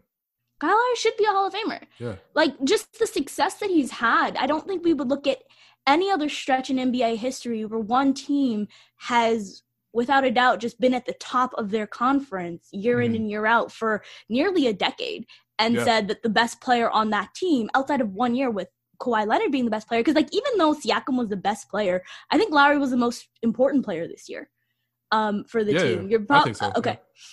No, I agree. And so any other stretch of basketball where you can look at a team's history and say that for them, their best player is a Hall of Famer. Yeah, there you go. So to close the pod, which is, I don't want to be honest, because I love talking about Kyle Lowry, but are there I just Kyle Lowry stories, insomnia runs with Kawhi. I was gonna say, let's just fire off like Kyle Lowry stories and Kyle Lowry quotes, because there's a lot of them to get to be honest. You go first.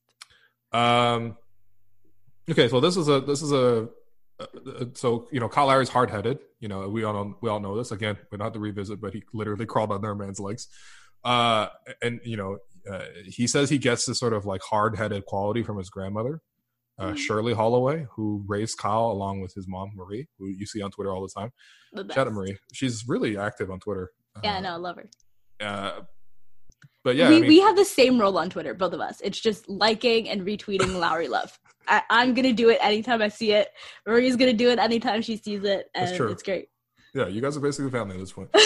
Larry said about his grandma, quote, about everything. Don't walk down the stairs like that. Don't cook grits like that. On Sundays, don't think about coming near the kitchen until she was done cleaning. Like, everybody get out of my damn way or I'm not cooking breakfast, Larry says. And you don't get breakfast when she's cleaning. How I am, that's straight from my grandma. Which, honestly, if you think about it, Kyle Lowry is really like a hard-headed grandma. He's a super stubborn guy. Like, sometimes doesn't listen to reason. Will do things that are really old school and weird. But he just gets the job done. I don't think running under a guy's legs is old school. I don't know. I think that's new school. I think he's just ahead of the curve. Oh, yeah? Yeah. That's the future of the NBA. He's a visionary. They're going to start doing that in the future. You're going to see. Future of the NBA is like Spud Webb types, just like dribbling under people's legs. Well, no, if they're going to be giants, they're going to be regular people who can fit right under them. Yeah. Yeah. That was great. Yeah. Another cool Kyle Lowry story. This one I really loved. A former teammate told Kyle Lowry he would never make more than $5 million a year. You know who this teammate was? I do. But Jared Jeffries? Jared Jeffries, man. Bro, who is Jared Jeffries ever to tell anybody else? You can't make $5 million, man. Is that the most that Jared Jeffries has made? I don't know. He played for the Knicks, so he probably earned a ton. Yeah, he probably made some money. Didn't really. Honestly, I remember Jared Jeffries most from a fight that didn't quite happen. Do you remember Which that? one? Was it the Melo fight? Yeah. He tried to fight someone during that stretch? No, he was just a part of it. That's just my highlight of if you say Jared Jeffries, my brain just flashes to that one fight that happened, and that's it. All I remember from that fight is Melo threw that one punch and then just backpedaled the whole way down the floor. It was like a fast break in Game 7 of the playoffs. That's, yeah. He recovered so fast on defense. I was like, why can't you do this all the time? Why can't you do this regularly? Didn't Tony just showing him game film? This is what we want, Melo. Yeah. One thing I also like about Kyle is that he's always been willing to defer to other players. Yeah. He propped up DeMar so much and supported him every step of the way. Yeah, I think those are my favorite Lowry memories when you were saying. I think it's just the celebration of DeMar. Anytime DeMar hit a big shot, had a big dunk, just the joy on Lowry's face matched DeMar's. Yeah. That dunk DeMar had against Detroit where he ended Anthony Tolliver's life. R.I.P. And then Kyle's just jumping up and down like a madman. That's not how you celebrate. That's a funeral, Lowry. Show some respect. I was gonna say, man died. I really wanted Anthony Tolliver on the Raptors for a while. I don't know why, because I was like, this is the closest thing to Patrick Patterson. Maybe we should get another one. And there was a time where I wanted John Salmons on the Raptors. Okay, things happen. he was good. He had some moments. Not as a Raptor. When he was good, God also told him, "Don't come to Toronto. Don't go to the Raptors." Yeah, I was like, well, he spurned us. I don't want him now. What? Imagine Twitter was around in 2006 when that happened. And Woj is just God told John Salmons not to sign in Toronto. Leak sources tell, Yahoo Sports at the time. 13-year-old me would have had Twitter fingers for John Salmons at that time. I'll tell you that. Was AOL just blowing up? I don't know, man. MSN Messenger was just popping off with F. Everyone was changing their status. Yeah, seriously. I hate John Salmons. Signed in. He's online, but don't talk to me. But DeMar really does defer. That's a great point. Yeah, Kyle is just he's just always been a guy who's been willing to do that. He's not possessive about these things. Look at Pascal coming up. Kyle Lowry immediately says, you know what? This is the guy. We're gonna make him as good of a player as he can. When Kawhi came, obviously he's Kawhi, so it doesn't seem that big of a deal at the time. But just the Raptors had just traded DeMar DeRozan. It's a painful time for Kyle Lowry. And you got this new guy coming in, Kawhi and Kyle. They became good friends, but at the time they didn't know each other and stuff like that. Apparently, immediately upon arriving in Toronto, they have this conversation, and Kyle tells him, you know what, this is your team. When Leonard arrived in training camp, Lowry told him the Raptors were his team. And it was just like never a question of that from the jump. And, you know, Kyle Lowry even backed it up because like at the start of last year, if you remember, he led the league in assists for like the whole year until Westbrook, you know, ball hogged his way into the lead, whatever. But Westbrook rondoed it up.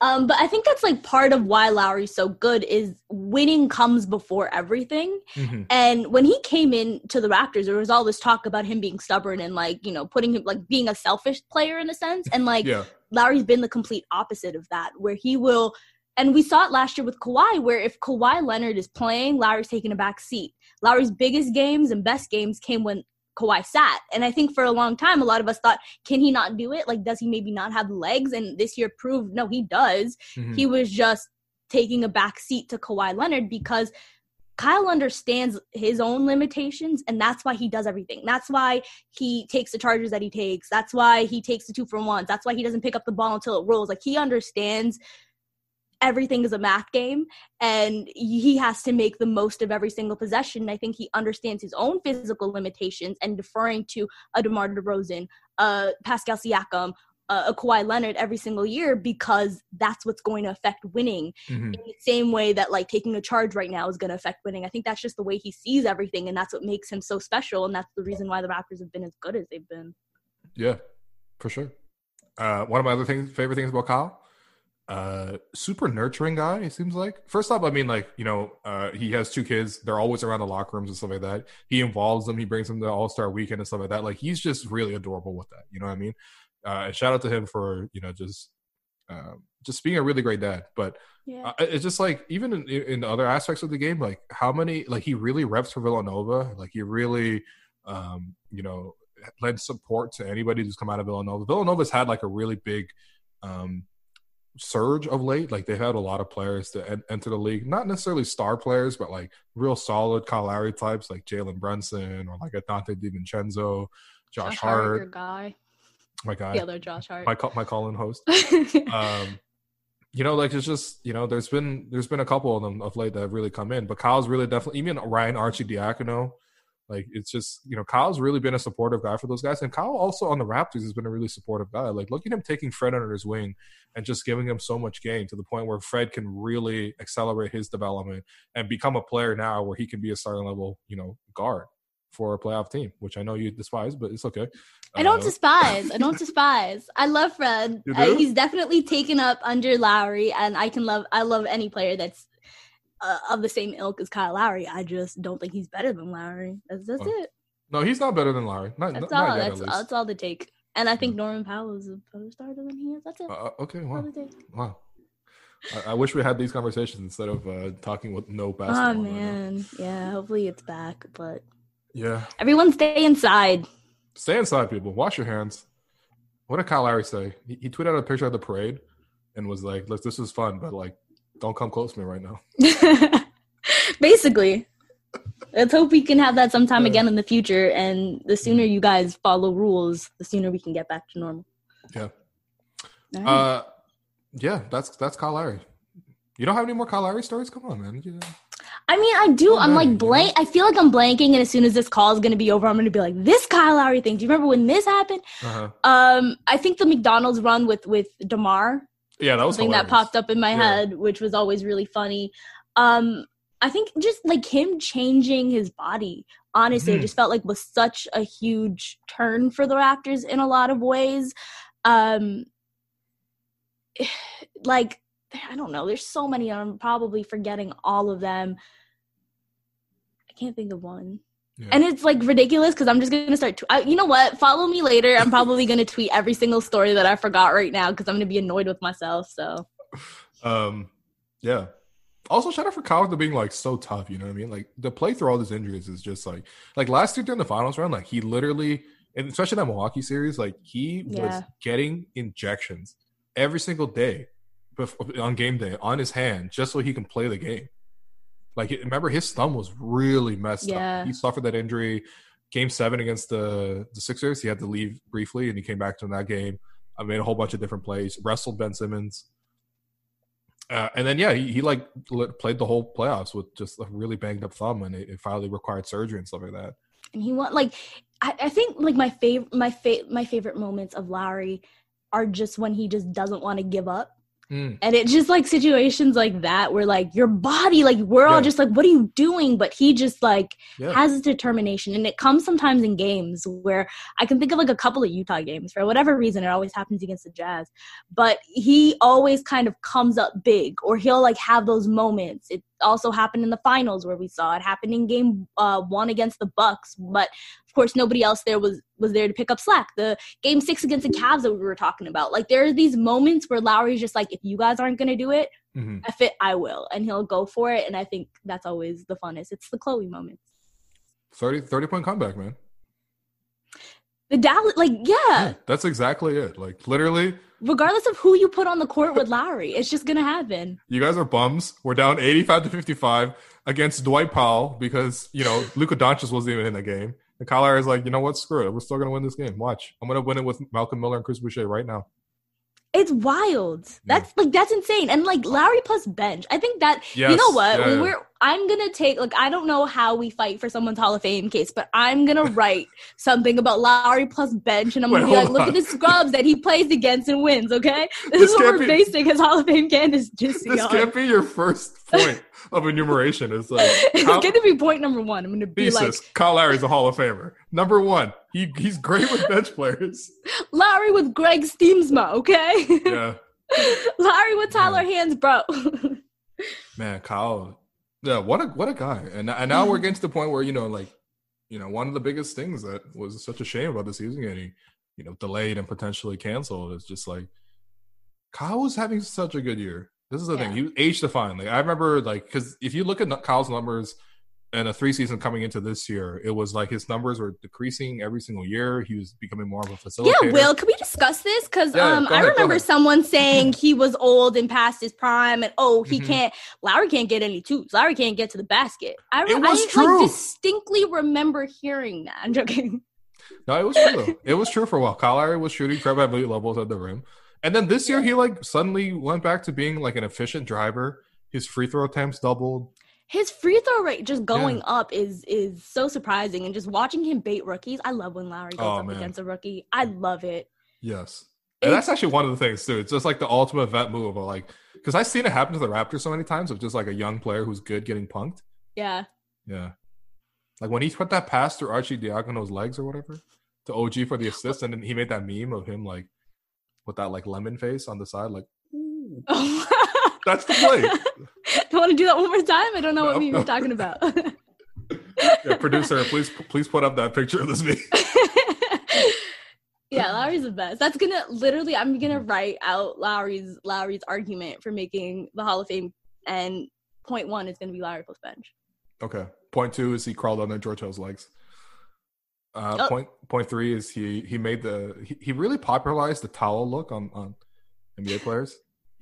Last year, Mashallah, sister Lowry. No, seriously, Kyle Lowry, like last year, like every time he went to the bench, he just boom, like just sitting there like this. He had the Hydra wife, Hydra kids, like towel around his head. So anyway, I just look, I just wanted to appreciate Kyle, because he's done so much for this franchise. Happy birthday, Kyle. Yeah, honestly, I think happy belated birthday. What you were saying, like he's been one of, not to make this go on even longer, but he's just been considered old for a good chunk of his time here, where we've been talking about the decline of Lowry since probably 2016, 2017. Mm-hmm. Yeah, 2017, I think, was the first year. Yeah, that 2016, 2017 season, and it would have been, I mean, like, look at him now. It's 2020, and he's having a great season. There's not really been a considerable drop-off from that 2016, 2017 season. He's probably gotten better. And just to tie it all back together, that's the Kyle Lowry story. Like, he's overlooked, he's counted out, but he persists, he stays, he wins you games, and now he's a franchise legend. Yeah, scratch that. To end this, I'm going to say Kyle Lowry's not just the Hall of Famer. He's the greatest basketball player in the history of the game. Okay. We finally surpassed Assad saying that Kyle is better than Steve Nash and Jason Kidd combined. What? Has Steve Nash won a ring? Oh, wow. Okay. I don't remember Steve Nash's ring. Yeah. I don't remember Steve Nash, making it past the conference finals even. So what about when Steve Nash was wearing a 4XL International Clothiers shirt when he won MVP for the second time? Why did he decide that? Do you remember Jason Kidd last year? Oof. How old is he? Was he around what Kyle is now, like 34? He didn't make a shot to end his remember he was on the Knicks? He was on and the he didn't Knicks. Make a single shot. Yeah. That was awkward. It was like shout out to the Knicks for having him and Pablo Prigioni. Like, how old do you want your point guard? Pablo was older than I am as a rookie, and I'm old. So that's the Kyle Lowry podcast. Again, just thank you, Kyle Lowry. You're the greatest Raptor of all time. Greatest basketball player in the history of the sport. When you retire, your jersey's going up in the stands. Number 7, definitely. Maybe number 3. I don't know. I don't think so. OG's still using it, but for OG, that's gonna happen. What do you want the Kyle Lowry statue to look like? Ooh, a lot of great things to pick from. There's so many. I used to say I want it to be a Lowry and DeMar moment together. Mm-hmm. Yeah, mainly because DeMar deserves a statue with Lowry because he's the reason he's getting a statue. But outside of that, no, I'm kidding. I'm kidding. DeMar definitely deserves a statue. I'm kidding. Okay. But outside of that, I think at this point now, because Kyle has gone on to win a ring without DeMar, I think he deserves his own statue, and I think it should have something to do with his championship season. What about when Kyle Lowry was like hugging the hell out of the ball at the end of Game 6 against the Eastern Conference Finals? That's a good one. I also just like when he was like doing that and his like fist pump in the air. There's so many. Yeah. Is DeMar's a dunk on Tolliver? Is it just him dunking there? That's a good one. There's a lot of good DeMar poster dunks to post pictures. Oh, DeMar. I have the perfect one. Yeah? But on the line. Just like draw a line. Yo, come on. Why did this turn into the DeMar slander podcast? Yeah, that was legit be so good. I swear DeMar hit more threes with a foot on the line than actual threes. Like, he's a good 3-point shooter. Yeah. We just have to put a line behind the 3-point line, and I guarantee you he's shooting like 40% from deep. DeMar DeRozan with a high school 3-point shooting line would be Steph Curry, who could dunk. It would have been amazing. Yeah. Love DeMar. Honestly, second greatest Raptor of all time. I'll give him that. Yeah, maybe. I don't know. No, I don't know, to be honest. The second number 1 is definitely confident. Number 2 is hard. Number 2 might be Vince. Okay. Yeah, and then 3 might be Kawhi because he was legitimately that good. Then we get into the talk about what's greatest versus best. Because Kawhi won the team a championship and took them over. Yeah, it might be Kawhi. But DeMar's significance to a lot. Yeah, it's Kawhi. Never mind. Yeah. All right. Yeah. Great talk. Hey, look, listen. Being 4th best in all-time franchise history is nothing to scoff at. No. Yeah. So. DeMar's had a great career. No, DeMar's had an amazing career. A lot of talk about people, he's had a very good career. Yeah, there's no shame whatsoever in being behind Kyle, Vince, and Kawhi, man. Yeah. And the only reason I put Kawhi that high is Kawhi's debatable too, because that's again, he only had 1 year, but Kawhi was matching Michael Jordan's records in the playoffs. What are we talking about here? 1 year of that is more important than a lot of things. For sure. I mean, DeMar's literally had KD jealous of him a couple of times already. He talked about his footwork. He talked about his relationship with Kyle. When you have KD jealous of you, you're doing great, DeMar. Yeah, there you go. I love, man. Listen, DeMar's. If you don't love DeMar, just he's like family, not perfect, but he's.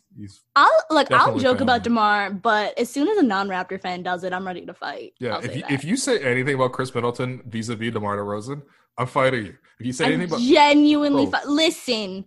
Here's the thing. They talk about DeMar, where is he in the playoffs? Blah, blah, blah. Chris Middleton in the conference finals, then going off in the summer and doing that for his country. Listen, he should be arrested for treason. He should be arrested for treason. Okay? That was disrespectful. Yeah, no, he was really struggling against Turkey and Czech Republic and whoever else they were playing. Just he was struggling against Norman Powell and Kyle Lowry. Okay? Yeah, Kyle Lowry, man. Stealing the ball from Chris Middleton. I love that. I'll say I love that because it was exactly like it was one of my favorite We the North like moments when I think about like the team coming together. Where I remember this is also on Open Gym. I think Amir was like at home watching it. That's why they had it on Open Gym. Where Kyle steals the ball, does the exact same thing, and gets it to DeMar DeRozan. Celtics game? Yeah, the Celtics game. Yeah. Yeah, he picked off Marcus Smart. Yeah, Kyle Lowry, man, just an incredible dude, man. How many times have I said on this podcast? I just like really appreciate this guy. Me too. Part of the reason I have a career, you know, him and Masai. I should really pay a tax or something. Tim Leiweke, shout out to Tim Leiweke. Yeah. Really turned this thing around for TFC and the Raptors. And then he just dipped for like he was here for like 2 years, and it was like, here's all this stuff, and then he left. I believe in magic because of him. Yeah. All right. Well, that does it for the podcast. Thanks. Iman, what do you want to plug? Where can people find you and your work? Dishes and Dimes. Check us out. We are an all-women's podcast. There are a bunch of hosts. Not all of them are going to talk about DeMar DeRozan like I did. In fact, most of them hate me for talking about DeMar DeRozan the way that I just did. They also love Fred VanVleet. They'd hate me for the way that I talk about him too. But yeah, okay. So it's 8 or 9 women, depending on the day that you catch us. And we love basketball, and we talk about it, and we all have different opinions. So please check us out. We're rotating hosts. So every episode that you listen to, you're going to listen to a different voice, and it's fun. And you've also mentioned that you're going to tweet out a bunch of Kyle Lowry stories on Twitter. So what's your Twitter handle? I mean, that's like a regular day. It's @_nope name. That's NOPENAME. Why did you retire the last one? The last handle? Sometimes I can't find you because I'm like, oh, that's Boo You, but yeah, so Boo You Whore, which is a Mean Girls quote, was my last one, and I really love it, but a lot of people didn't. So, I thought I would change it, and I don't have a name yet. Nope Name isn't my name. It's just I don't have a name. So We're currently Nope Name. We're workshopping. If you guys have ideas, hit me up. Yeah. I think Lowry Burner is already taken, so, Yeah, and she's hilarious. Like, please go follow her. She's so funny. Yeah. I think she has a podcast, too. She does. Are you guys going to recruit her? we had her on. Me, Sidra, and Sidra had her on. It was so great. Please go check that out.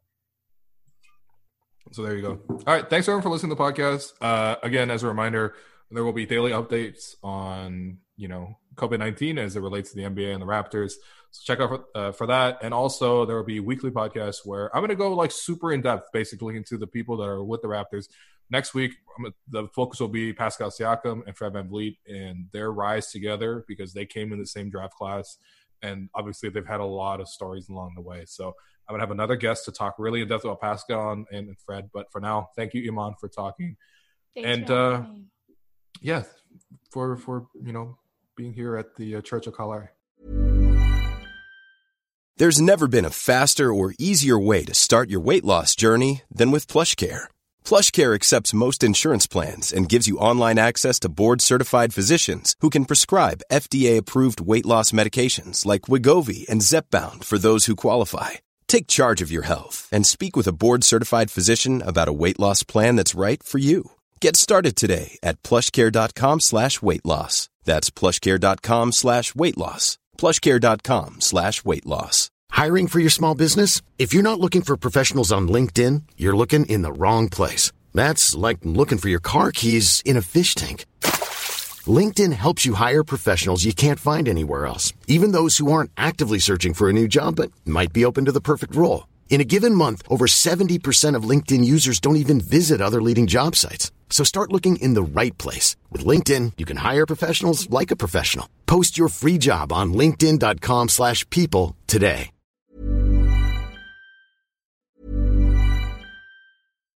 Here's a cool fact. A crocodile can't stick out its tongue. Another cool fact, you can get short-term health insurance for a month or just under a year in some states. United Healthcare short-term insurance plans are designed for people who are between jobs, coming off their parents' plan, or turning a side hustle into a full-time gig. Underwritten by Golden Rule Insurance Company, they offer flexible, budget-friendly coverage with access to a nationwide network of doctors and hospitals. Get more cool facts about United Healthcare short-term plans at uh1.com.